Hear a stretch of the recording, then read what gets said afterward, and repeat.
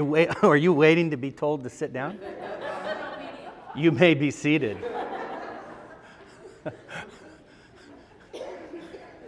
I didn't know you were so authoritarian, John. Yeah, right. Yeah. Well, it's a delight to be with you, and it's a strange providence that brings us here, but it is a delight because we love John and Linda very much, and they are absolutely precious to us. And so I mentioned to John that we'd be in Phoenix, and he's like, "Hey, why don't you preach for us?" And I said, "Okay." And so, and I forgot, John had sent me, I think you texted me and said, "Why don't you preach on the stated subject?" And I said, "Okay." And then I completely forgot about it and offered him 3 or 4 other sermons that I would have been excited to preach on.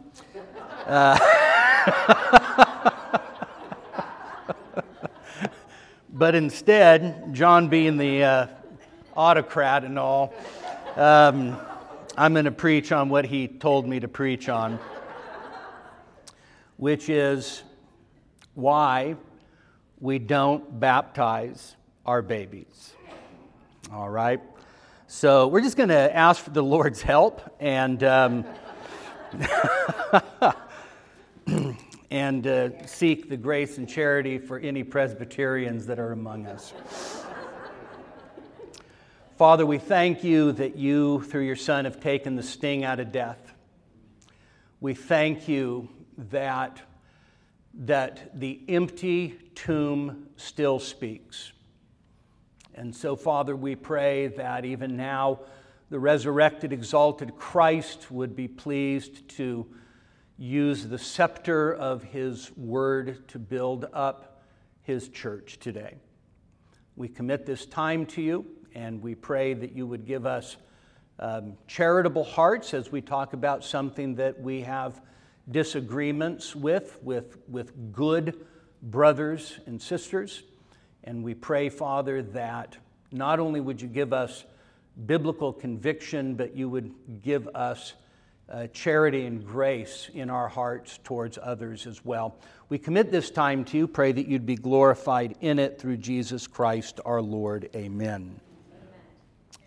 Well, if you are Reformed and you have the conviction of what we would call credo baptism, believer's baptism, we baptize upon a profession of faith, you realize that there are a lot of people that don't think that a Baptist can be Reformed.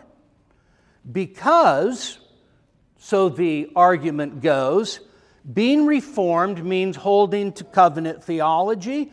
Covenant theology means by necessity holding to covenantal baptism, which means the baptism of your children. And so since Baptists do not covenantally baptize their babies, they clearly are not Reformed. And so what has happened is that oftentimes Baptists have not done themselves any favors or helped their own cause in the way that we've addressed this issue.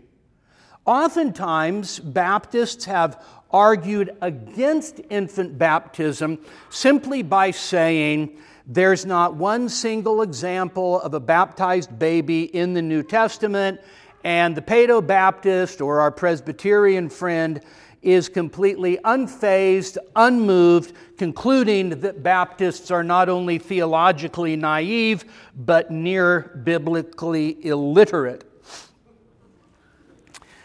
You ever see the movie A River Runs Through It? Okay, you seen that? It's a great movie, right? Tom Skerritt plays the Presbyterian father, sort of a stern guy, right?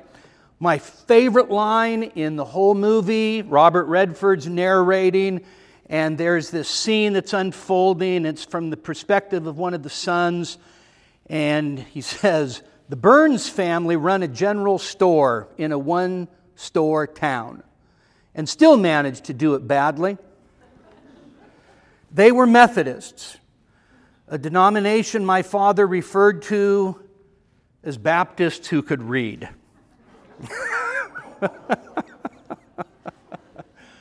It's funny. So when we come to the issue of claiming to be Reformed, and yet we refuse to baptize our babies, we actually have to have a good defense. And from a Presbyterian perspective, just to say, well, I don't find it in the New Testament, is not a good defense. Our defense actually has to take into account the way that they argue for infant baptism.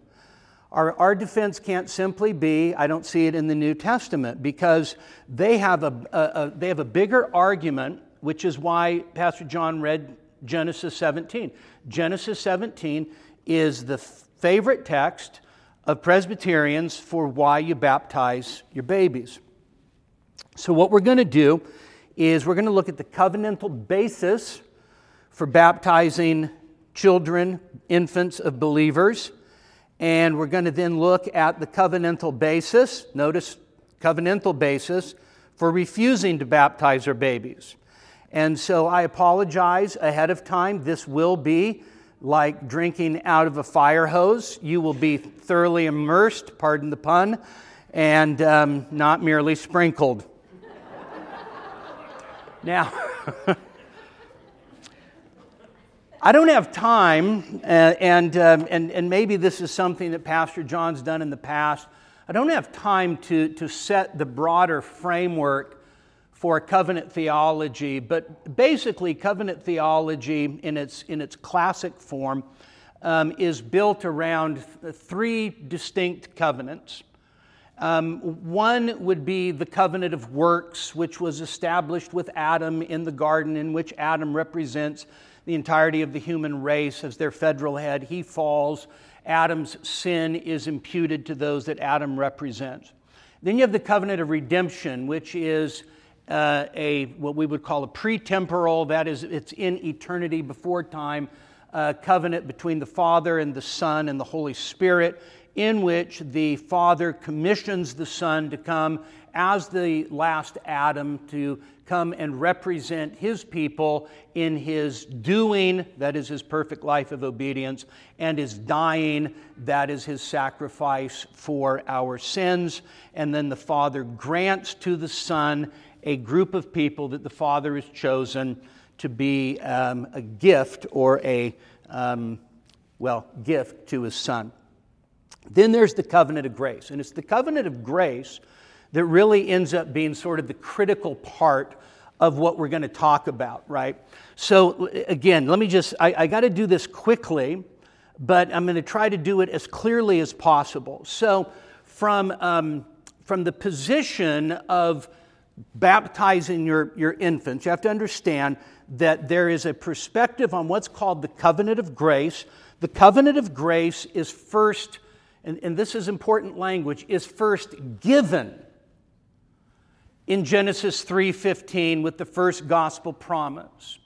So whereas in our confession, we look at what happens in Genesis 3:15, right, where God actually says that the seed of the woman is going to crush the head of the serpent, right? You'll bruise his heel, he will crush your head. We see that as the first gospel promise pointing us to the Messiah. And we would say that it is the gospel that's promised there. The other perspective would say, no, that is actually the establishment of the covenant of grace. And so the covenant of grace, and this is the important part, the covenant of grace is one substance, right? One covenant that's differently administered through redemptive history, right? So the one covenant, i.e. the covenant of grace, is administered differently throughout redemptive history. So the substance of the covenant refers to the internal reality of the covenant. The administration of the covenant refers to the national or physical application of the covenant. All right? Good so far, right? Covenant of grace, one substance, and that substance of the covenant is internal. Then you have different administrations of that covenant, and the administrations of that covenant are external, physical, and national. So the external administration of the covenant rooted in Genesis 17. Who is to be circumcised in Genesis 17? Abraham and his offspring. All right?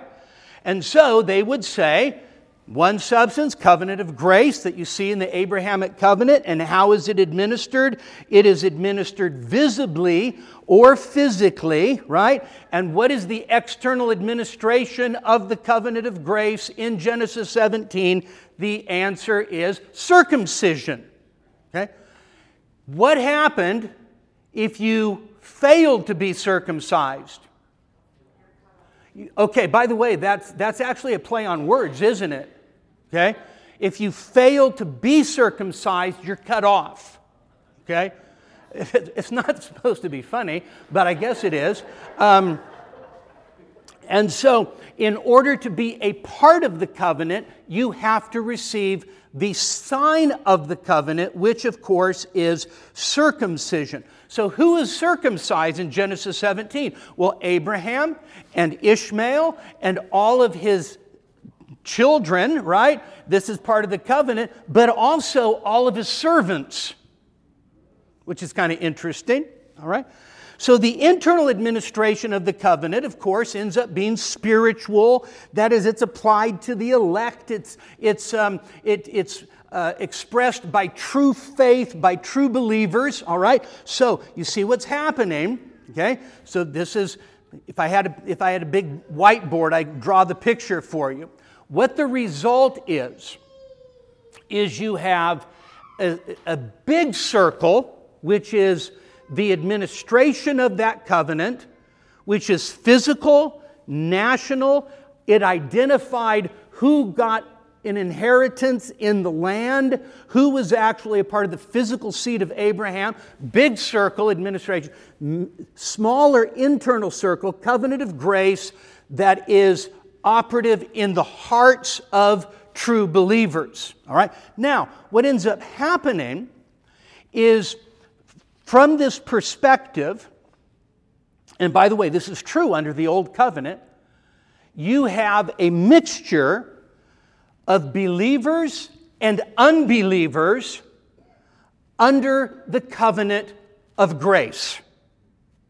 All right? And you see why, right? So you'll have Abraham, true believer. You have circumcised offspring of Abraham. Some are, some aren't. All right? So, vitally important, you have a mixed covenant. All right?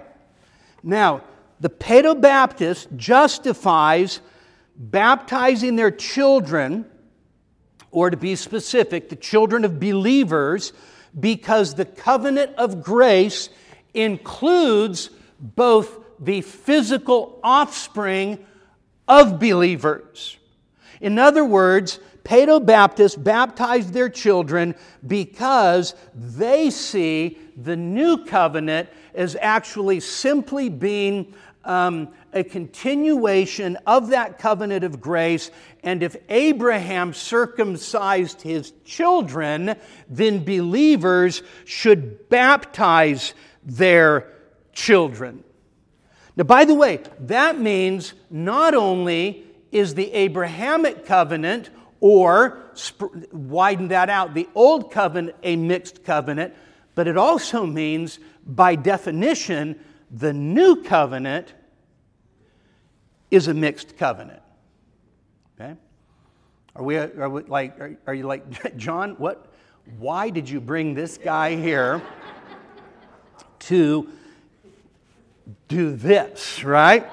I'm a man under authority. I'm just doing what I've been told, all right? Now, Oh boy, we don't have time to go into this, but let me just say that the idea of the covenant, by the way, the new covenant is the same as the Abrahamic covenant. It's all one covenant, right? One substance, okay? So you have to understand that at the time of the Reformation, the magisterial reformers all continued the practice of infant baptism because they had a view of the church that was, in fact, a state church.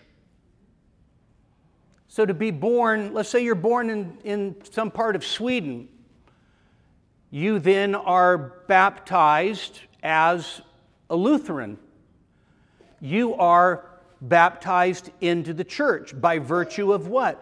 By virtue of the country that you're born in and the religion that they, right? We call that sacral religion.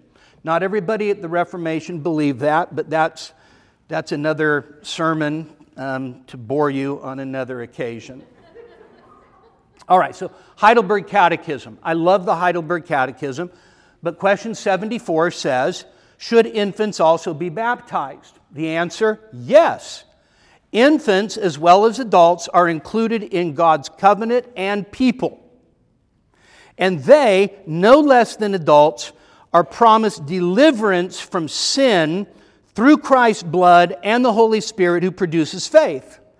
Therefore, by baptism, the sign of the covenant, they too should be incorporated into the Christian church and distinguished from the children of unbelievers. Now, let me just say, I think that children of believers should be distinguished from the children of unbelievers as well, but it's not by administering the sign of the covenant to them and including them in the visible people of God. All right? Amen. Okay, amen. Good. So you're with me. At least 3 of you. All right, Heidelberg Catechism. This was done in the Old Testament by circumcision, which was replaced in the New Testament by baptism. All right? So that's the argument. That's the argument. One covenant of grace, differently administered physically to the children of those in the covenant, and then that gets brought over to the new covenant. Baptism simply replaces circumcision, and therefore you have, again, a mixed covenant. Because unless you're going to argue that you're saved by the administration of baptism, which very, very, very, very few Presbyterians would argue, okay, you have to acknowledge that there are people that receive the sign of the covenant who are physically, visibly in the covenant, but are not among God's elect or true believers. All right? So, John Murray, most of my favorite theologians are dead Presbyterians, okay? And so I love my Presbyterian brothers. Who of us do not owe a debt of gratitude to people like R.C. Sproul and Sinclair Ferguson and others, right? And so my favorite 20th century Presbyterian theologian is John Murray. Murray, in his book on Christian baptism, just says it just bluntly. Baptism is the circumcision of the New Testament. Okay? Or Charles Hodge. Who could fail to love the great Princeton theologian Charles Hodge? And he says this, when a man becomes a Christian, his children are to be regarded as doing the same. So, we can see that the Paedo-Baptist position requires, or I should say rests, strictly on a covenantal continuity between the old and the new, and this is the way that I would put it.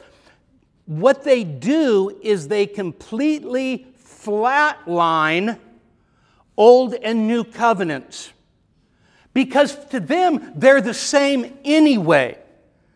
The only difference is the modes of administration.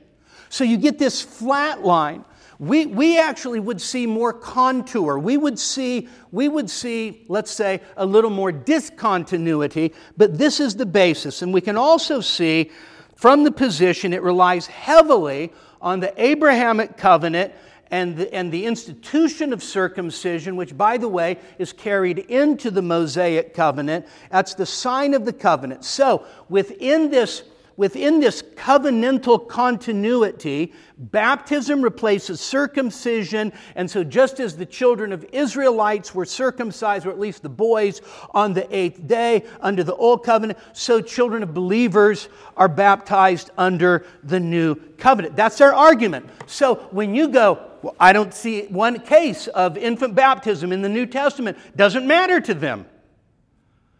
Because they see it as a larger biblical theological structure that's held together by the continuity of the covenant. And so when you go, well, I don't see it in the New Testament, by the way, that actually is not, I want to say that's not a good argument anyway.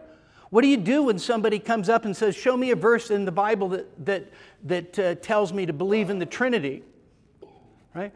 How do we actually arrive at the doctrine of the Trinity? Well, the answer is not, we have a proof text.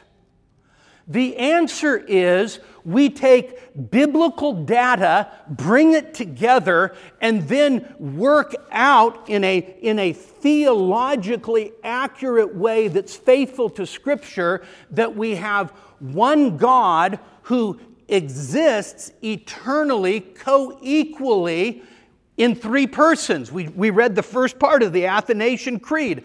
And if anything, Athanasius was absolutely redundant, right? I mean, by the time you're done, you're like, there's two more parts to this. I can't believe it. And little more economy of words would have been, But again, we don't come to the Trinity just by going, oh yeah, well there's a verse. We look at it in terms of the whole Bible. They're doing the same thing with their view of baptism. So what that means is that we have to actually engage their argument at their level, right? We have to defend our position and do it in a way where we're not establishing, in a sense, setting up a straw man, right? Because that never helps. That never helps anything. If you have a disagreement with a brother or a sister that's a doctrinal disagreement, setting up a straw man argument for their position never advances the discussion ever. Okay? It just doesn't. And we don't like it when people do that to us, right? Oh, so you're a Calvinist. So what does that mean? You don't pray or evangelize.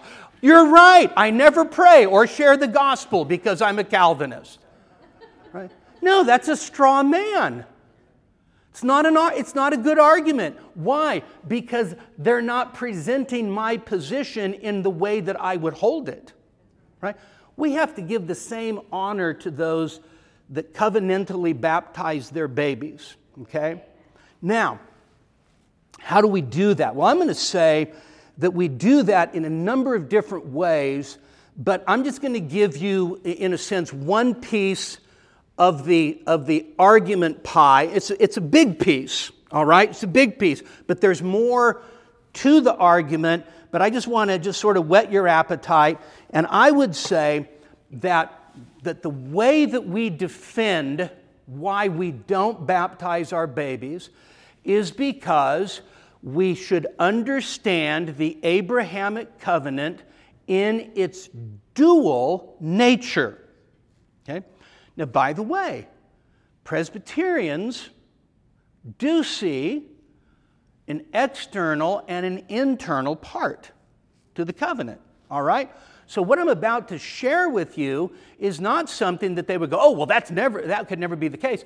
What I'm going to share with you, though, is understanding the dual nature of the covenant in a way that actually leads me to believe that we shouldn't baptize our babies as opposed to that we should.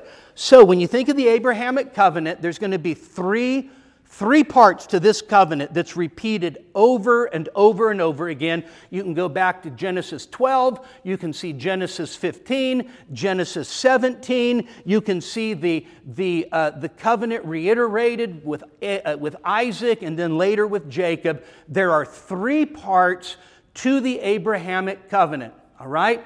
Seed, circumcision, and land. Right? Those three big ticket items constitute the essence of the Abrahamic covenant. All right? So, seed, circumcision, and land. So, what about the seed? So you've got the seed promise. Right? Now that seed promise begins in Genesis 3:15. Seed of the woman's going to crush the head of the serpent, right? But there's a sense in which that seed promise develops, so that by the time that promise is made to Abraham, Abraham is promised a son, right?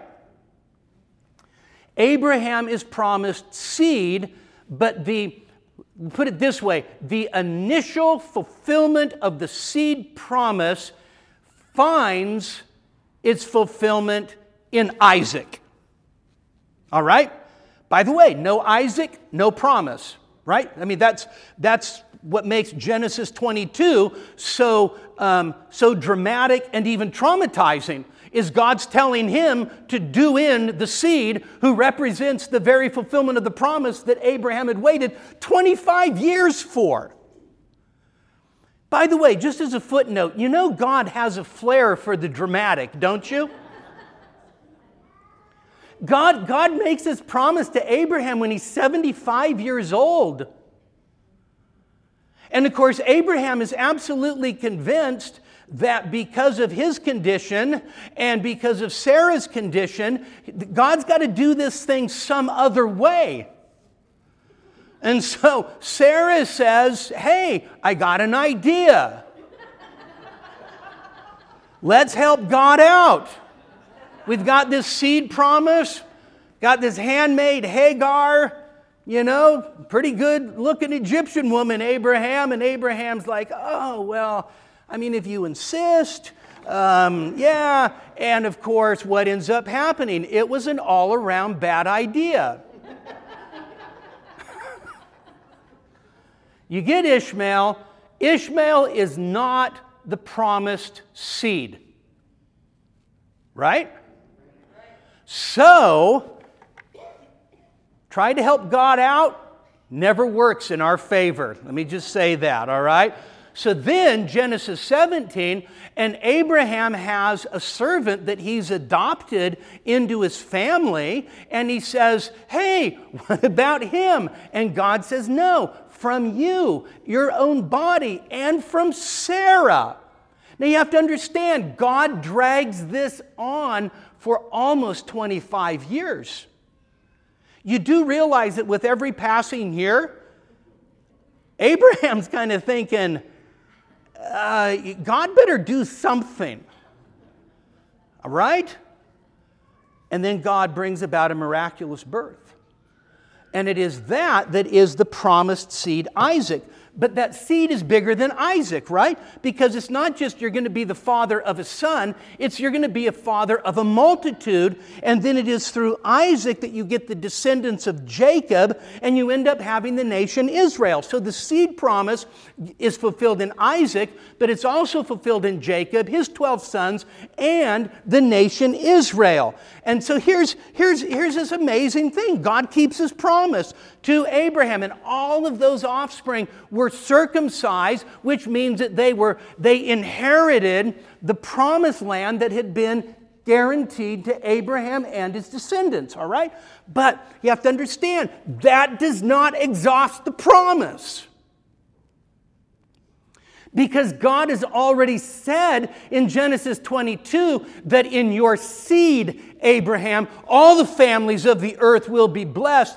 Paul says, he doesn't say seed plural, he says seed singular, and the seed of Abraham is Christ. Okay? So when the book of Matthew opens up and you have, this is the book of the genealogy of Jesus Christ, son of Abraham, son of David, it is like, okay, you have to understand what Matthew's doing is he's bringing together covenant promises, plural, into the person of Jesus Christ. So Jesus Christ is the seed of Abraham. Well, then Paul picks up on that and he argues something like this in Genesis chapter 3 or Galatians chapter 3. You didn't know Paul wrote Genesis, did you? So Paul picks up the argument in Galatians 3 and he says this. If you have faith, the faith of Abraham, you're the seed of Abraham. Okay? If you are in union with the seed of Abraham, by the faith of Abraham, you are blessed with the blessing of Abraham, the believer. Okay? So, who are the seed of Abraham? Well, Paul actually seems to think that if you're in union with the seed, you're now the seed of Abraham. Right? By the way, this is not unknown to the Old Testament. The Old Testament actually prophesies a number of times, especially in Isaiah, that Messiah was going to have a spiritual seed, a nation born in a day. The barren woman's going to look around and say, where'd all these children come from? We need to now spread out the tent because the children of the barren woman who can't have children, right? It's a miracle, right? And these are the children of Messiah. So Abraham is the father of those who have faith in Jesus, both Jew and Gentile. That's the crux of Paul's argument in Romans 4 when he says, when was Abraham justified? Before he was circumcised or after? Before. What was Paul doing? Paul simply pointing out that really what connects us to the covenant promises of God is not circumcision or physical descent, but faith. So, put it this way, the strict genealogical flat-lined principle, I would say, is now abrogated under the new covenant. We'll talk about that in just a minute. So, seed. Next, circumcision. So, circumcision is administered to the physical seed of Abraham, marking them out nationally, giving them the right to the land. And so, circumcision is indeed the physical sign of the covenant. It would mark out those who belong physically and nationally to the descendants of Abraham. But even in the Old Testament, it did more than that. Circumcision, even in the Old Testament, was a picture of a believing heart. It was a picture of actually a heart that knew God and obeyed God. And so we don't have time to look at all these texts, but let me just read a couple of them to you quickly. The first is Deuteronomy chapter 10 and verse 16. And God says to the people, circumcise your heart and stiffen not your neck. Right? And by the way, the language is a little more vivid in the Hebrew text. Circumcise the foreskin of your heart. This is not just simply the physical administration of the sign of the covenant. God's saying circumcision of the heart has to do with what's going on in here. Later in Deuteronomy chapter 30 and verse 6, it says, moreover, the Lord your God will circumcise your heart and the heart of your descendants to love the Lord your God with all your heart, with all your soul, so that you may live. Circumcision of the heart was what was necessary in order to know God. Jeremiah chapter 9, verse 25, behold, the days are coming, declares the Lord, that I will punish all who are circumcised yet uncircumcised.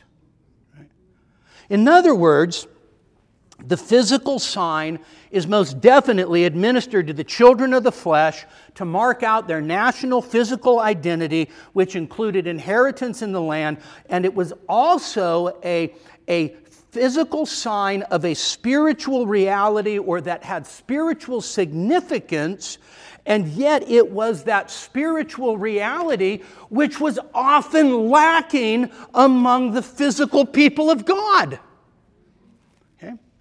Let me say that again. So you've got this big circle, and how do you get in the big circle? Circumcision of the flesh. But the vast majority of people that were in the big circle didn't have a circumcised heart that knew God. So the spiritual sign of circumcision is not baptism, it's regeneration. And so, by the way, boy, you preach like this today, you get in trouble. Not here, of course. Paul says, do you know who a true Jew is? This is Romans 2, 25 to 29. Who's a true Jew? A true Jew is not one who's circumcised in the flesh, but who is circumcised in the heart by the Spirit. Right? In other words, Paul's making the argument at the end of Romans chapter 2 that being a true Jew is a person that's actually been circumcised of the heart by a work of the Holy Spirit, not just a person that bears the mark physically in their body. You get over to Philippians chapter 3, and Paul says, this is an amazing text. He says, beware of the dogs. From a Jewish perspective, who are the dogs? Gentiles, ha-goyim, right? Gentile dogs. In Philippians 3, who's Paul talking about? Paul's talking about the false Jewish teachers. You see that reversal, by the way, right? Right? So who are the true dogs? The true dogs are not Gentiles. The true dogs are those that actually twist the law into turning it into a means of salvation. Beware of the dogs. Then he says, beware of the New American Standard, very delicately says, false circumcision, or actually mutilation. Okay? I think ESV says false circumcision, if I'm not mistaken, which is reason number 713 why I prefer the New American Standard over the ESV. Anyway, moving on. So Paul says, beware of the mutilation. Well, he actually takes the word circumcision and he makes a play on words. So sometimes false circumcision is used to translate it. Mutilation's a little better because what Paul's saying is, I'll make this as tactful as possible. Beware of the castration. Okay? Then he says this. We, speaking of himself and the Philippian believers, we are the true circumcision who worship Jesus Christ in the Spirit of our God. Okay? So for Paul, you had a false circumcision and a true circumcision. What was the true circumcision? Those who worship Christ. Those who worship Christ. So, Christ's spiritual seed have received the true circumcision of the heart through the Spirit. Therefore, circumcision is abrogated. It's canceled altogether in the new covenant. And here's the important part. Not because it's replaced by baptism. Okay? Oh, I wish we had... When am I done? 4. Okay, so all right, good. All right, thank you, brother. Thank you. Let me just make one quick point. If baptism clearly replaced circumcision, the council at Jerusalem would have been a different argument, and the letter to the Galatians would have been a different argument. right? What was the problem at the Jerusalem Council? Certain teachers from Judea had gone up and they were saying, unless you keep the law of Moses and are circumcised, you cannot be saved. And I want to just say, if circumcision had been just simply replaced by baptism and everybody understood that, James would have said, that's absolute nonsense. You've been baptized. Baptism has replaced circumcision. Nonsense argument. It's not what he does. What about the book of Galatians? The book of Galatians, you've got the Judaizers. What are the Judaizers saying? You got to be circumcised. In order to be a full-orbed son of Abraham, you need to be circumcised, you need to keep the dietary laws, and you need to keep feast days, Sabbaths, etc., those Jewish identity markers. If baptism had replaced circumcision, the Apostle Paul would have had a much shorter book. That's just a footnote. So circumcision is canceled under the new covenant because first, what it foreshadowed has become reality, and second, it as a national identity marker is now irrelevant since the Mosaic covenant is no longer in effect. So circumcision under the new covenant is absolutely meaningless. It's what it stood for that is significant. So Paul says like crazy things like this. Circumcision and uncircumcision don't mean anything. What matters is keeping the commandments of God. 1 Corinthians 7:19. Or Galatians chapter 6, circumcision and uncircumcision don't mean anything. What matters is the new creation. In other words, it was in the act of circumcision of, in a sense, symbolically cutting off the old. It was a picture of regeneration. Paul says the physical part doesn't matter anymore. What matters is the reality of a new creation. So, seed, dual nature. Circumcision, dual nature. Those who are in Christ, seed of Abraham, become the children of Abraham, receive circumcision of the heart by the new birth. So the dual nature, physical, national, spiritual, and we could call Christological, right? What we're saying is that dual nature, there's going to be a level of discontinuity. What continues from the old to the new is the spiritual and Christological. What does not continue is the national and physical. Okay? That's what we're saying. Now, land. No time for this. I know. It's like there's a dual nature to the land as well. There's physical. In other words, there were actually boundaries that God said He was going to give to Abraham. All right? Now, by the way, what I'm about to say has nothing to do, really, truly, with the war that's going on right now. All right? Okay? That is a different subject. If you want to know what my personal opinion is, I'll tell you later. But let me just say that those promises made to Abraham, all right, are not, in a sense, at the heart of the conflict today. Okay? What is at heart is, does Israel have a right to defend itself? And the answer is yes. Right? So there are other issues that so when we think of the land promises, okay, made to Abraham's descendants, and Jesus Christ is the seed of Abraham.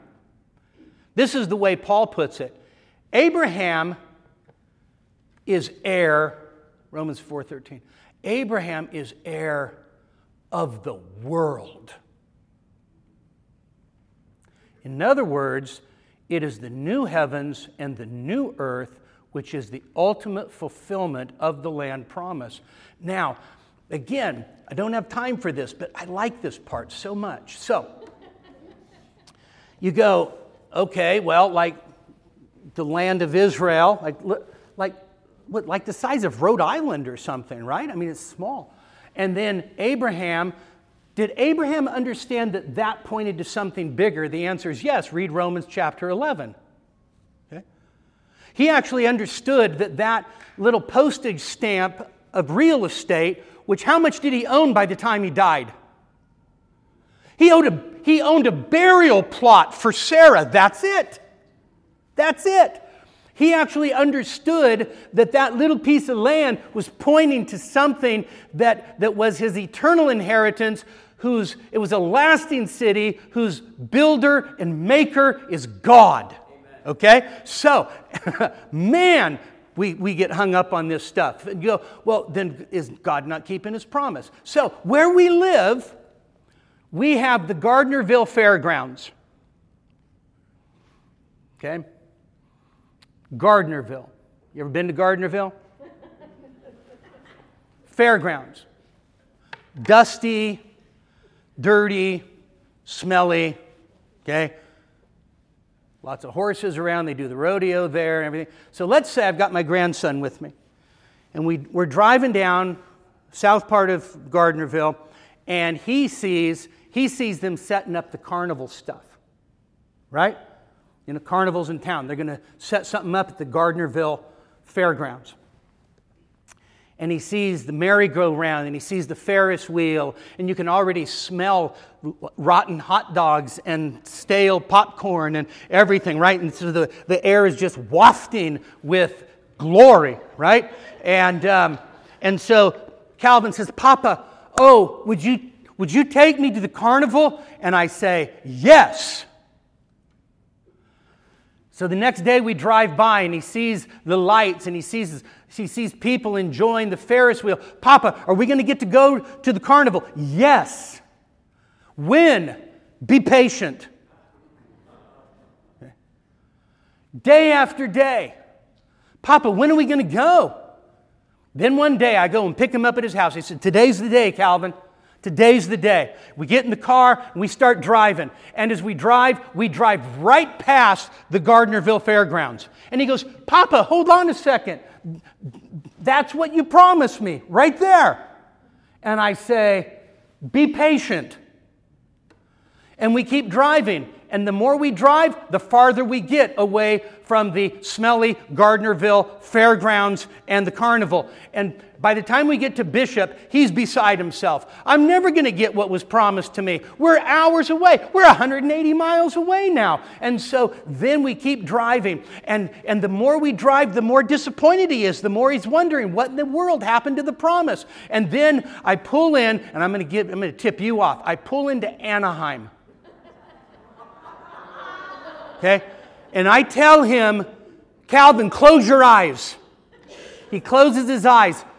Papa, I told you, I promised you, I'm going to keep my promise. Keep your eyes closed. And then we pull up right in front of Disneyland. And then I say, Calvin, open your eyes.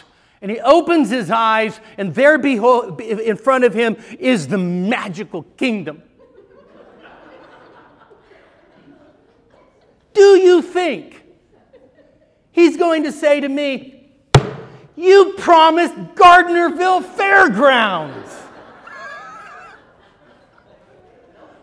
If God gives you more than what He promised, He's given you what He's promised.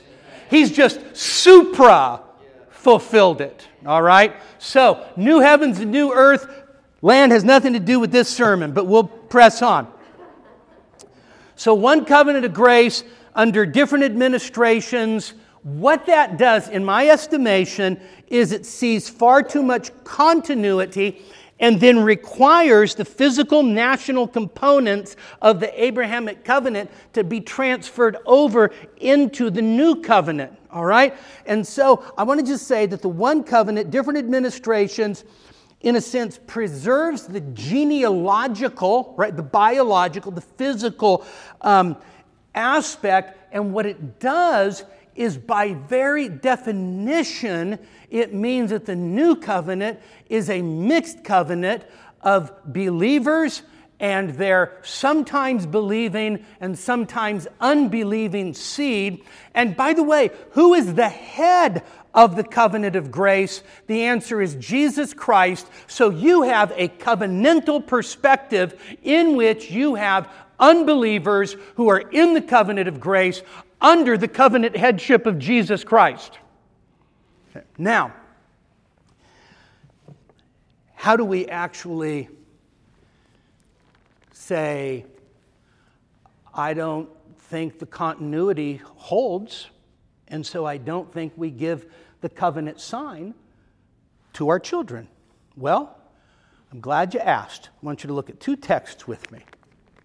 The first is John chapter 1.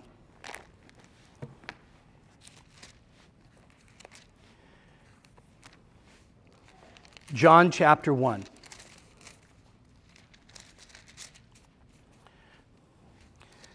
So remember now what we're doing. So Pastor John read Genesis 17. Abraham and his seed get circumcised.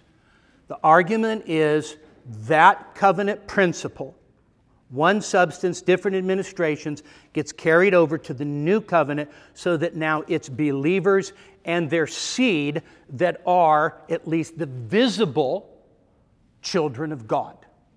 All right? You have variations as to the actual status of so-called covenant children.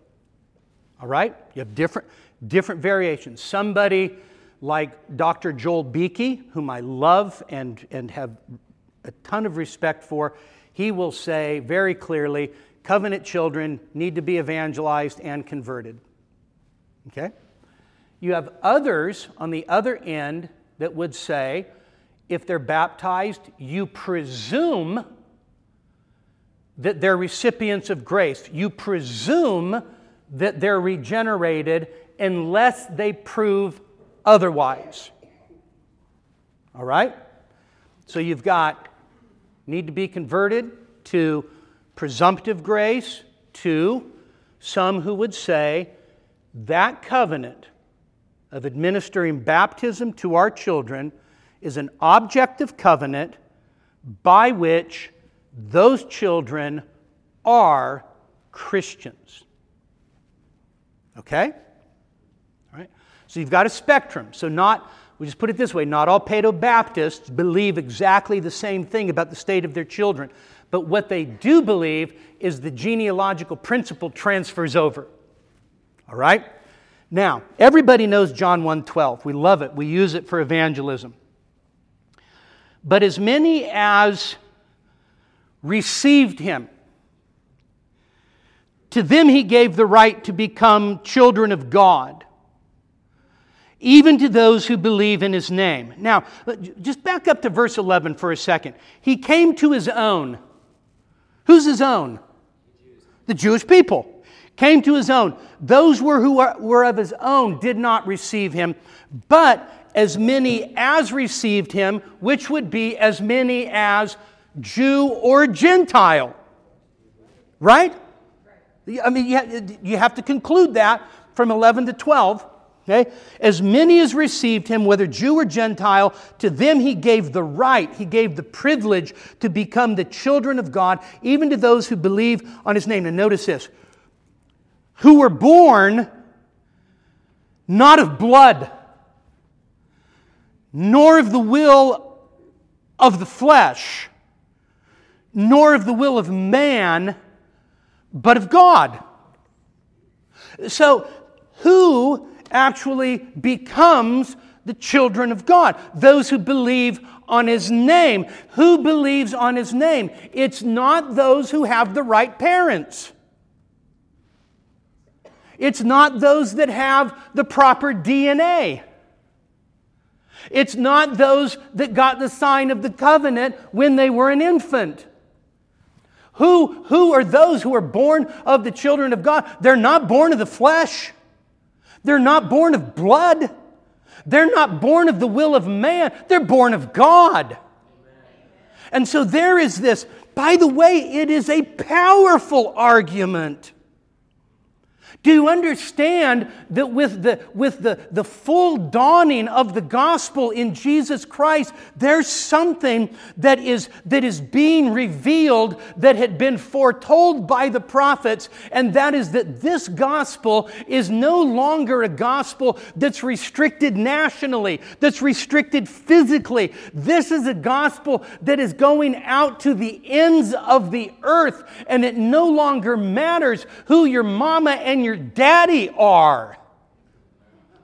What matters is that you believe in the Son of God, whether Jew or Greek, whether circumcised or uncircumcised. The fact is that it is a wonderful free offer to all who will believe. Now, do our Presbyterian friends believe in the free offer of the gospel? And the answer is, of course they do. But what I'm saying is that a passage like this says the genealogical principle no longer carries weight.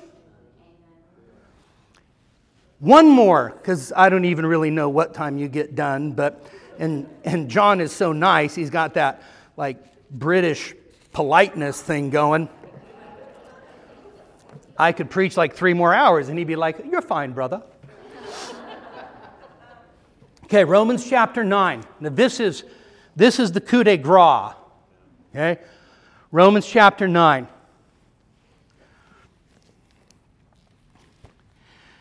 So Romans 9 through 11 is a unit, right? Okay? And of course, Romans 9 through 11, what's it going to deal with? It's going to deal with, well, what about my kinsman according to the flesh? Does Paul love his kinsmen according to the flesh? Absolutely. Does he desire deeply their salvation? Is he grieved over their unbelief? Absolutely. 100%. And so, by the way, in the midst of all of this, do not forget Romans 1:16. The gospel is the power of God unto all who believe, to the Jew first and then to the Greek. Okay? So we are not saying just Jewish people don't matter. Okay? That is not what we're saying. Salvation is from the Jews. Okay? John chapter 4. All right? Now, Paul's going to make an argument. We don't have time to trace the whole thing, but he says something that is absolutely crucial in Romans chapter 9, starting at verse 6. He gives the privileges of Israel in verses 3 to 5, and then he says, verse 6, "But it is not as though the word of God has failed." Right? So why would he say that? Because it looks like, Paul, you've just given us 8 chapters of how glorious the gospel is, right? How powerful the gospel of Jesus Christ is. Israel's Messiah, crucified for our sins, raised up from the dead, absolutely glorious, given us the Spirit, looking forward to a new creation. This is the best news that's ever been proclaimed. And so then, most Jews haven't believed it. Creates, in a sense, 2 elephants in the room. One, in light of the glorious gospel of Romans 1 through 8, the first elephant in the room is Jewish unbelief. The second elephant in the room is an implication of the first, and that is, if most Jews haven't believed, what about God's faithfulness to His people? Okay? You see why that would be an issue? Right? And so, that's why Paul says it's not as though the Word of God has failed. Okay? God's Word has not failed. Yes, most Jewish people are in a state of unbelief. But it's not as though God's Word has failed. Why? For they are not all Israel who are of Israel. Paul, so just understand, first answer goes like this. Word of God has not failed. Why? Because you have an Israel, and not all of that Israel is Israel. Okay? Some of that Israel is Gentile. Some of it is just a remnant of believing Jewish people. Right? So the true Israel of God is not in a sense co-equal to the Israel of God. You have an Israel of God, and not all of true Israel is of that Israel. All right? That's Paul's answer. And so, notice what he does. Nor, verse 7, nor are they all children because they're Abraham's seed.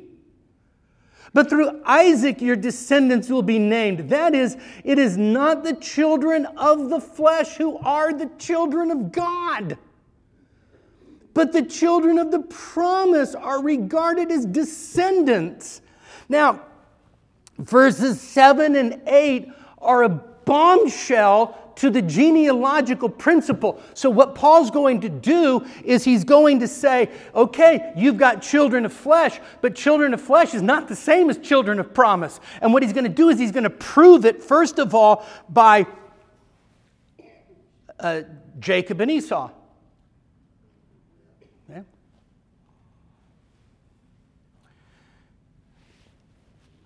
One act of conception. You can't get genealogically closer than sharing the womb with a twin that's the product of one act of conception. Okay? Paul says, Jacob's in, Esau's out. Okay? What's his point? His point is going to be underscored a little bit later in chapter 9, verse 16, so then it does not depend on the man who runs or the man who wills, but on God who has mercy. Okay? In other words, it's God's sovereign election. It's God's sovereign choice. That's what makes the big difference. And so when Paul says, look, it's no longer the children of the flesh who are considered the children of God. Who is it? It's the elect of God. It's those that actually believe in the promise. They're the children of promise. They're the elect of God. They're the recipients of divine grace. And Paul's actually going to, at the end of chapter 9, into chapter 10, he's going to show how the Gentiles have always been included in that very picture. And in fact, he's going to take passages that have applied to the Jews in the past, and he's going to apply them to the Gentiles. You once were not a people, but now you're the people of God. To the Jewish people, I've stood there with my hands extended to you all day long, and in your disobedience and rebellion, you've resisted me. But there is a people that actually I have chosen for myself that weren't even looking for me. By the way, that's most of us. Okay? We have a lovely Jewish believer in our church, Gail. And she is but I'll tell you what, she doesn't sit there and rest on her laurels for her Jewish blood. She rests wholly on Jesus the Messiah. Okay? And so you get to Romans 11, which we have no time for, but guess what? So God's always had a remnant. He's had a remnant. My opinion, John's may be different, but I think at the end of the age, we have every reason to be hopeful that God's going to save a multitude of Jewish people who will believe in Jesus as their Messiah. He's not going to save them because of their Jewish blood, but He will pour out His Spirit in a way that a multitude will come to Him. And so here's the point of Romans 9, 6 to 8. Genealogical principle doesn't hold anymore. It's not the children of the flesh that are the children of the promise. If it's not the children of the flesh who are the children of promise anymore, then why continue the practice of administering the sign of the covenant to the children of the flesh? So let me just say, in closing, the new covenant is not a continuation or a renewal of the old covenant. Little exegetical gem for you. New means new. Okay? You might want to write that down because some of you might forget. Okay? In the original language, yes, we can say that. So in Greek, new, it just means new. It means like new in a different kind. But that's the glory of it, because God's already said, I'm going to make a new covenant with you, not like the covenant that I made with your fathers, which they broke. It's a new covenant. And that new covenant is absolutely glorious. I'm assuming we're going to observe the Lord's Supper. We're going to celebrate a new covenant.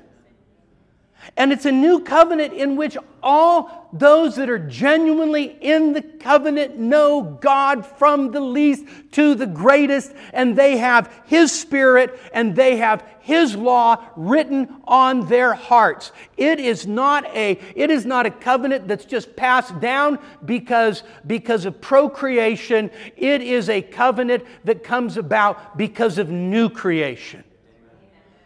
And so I met my wife.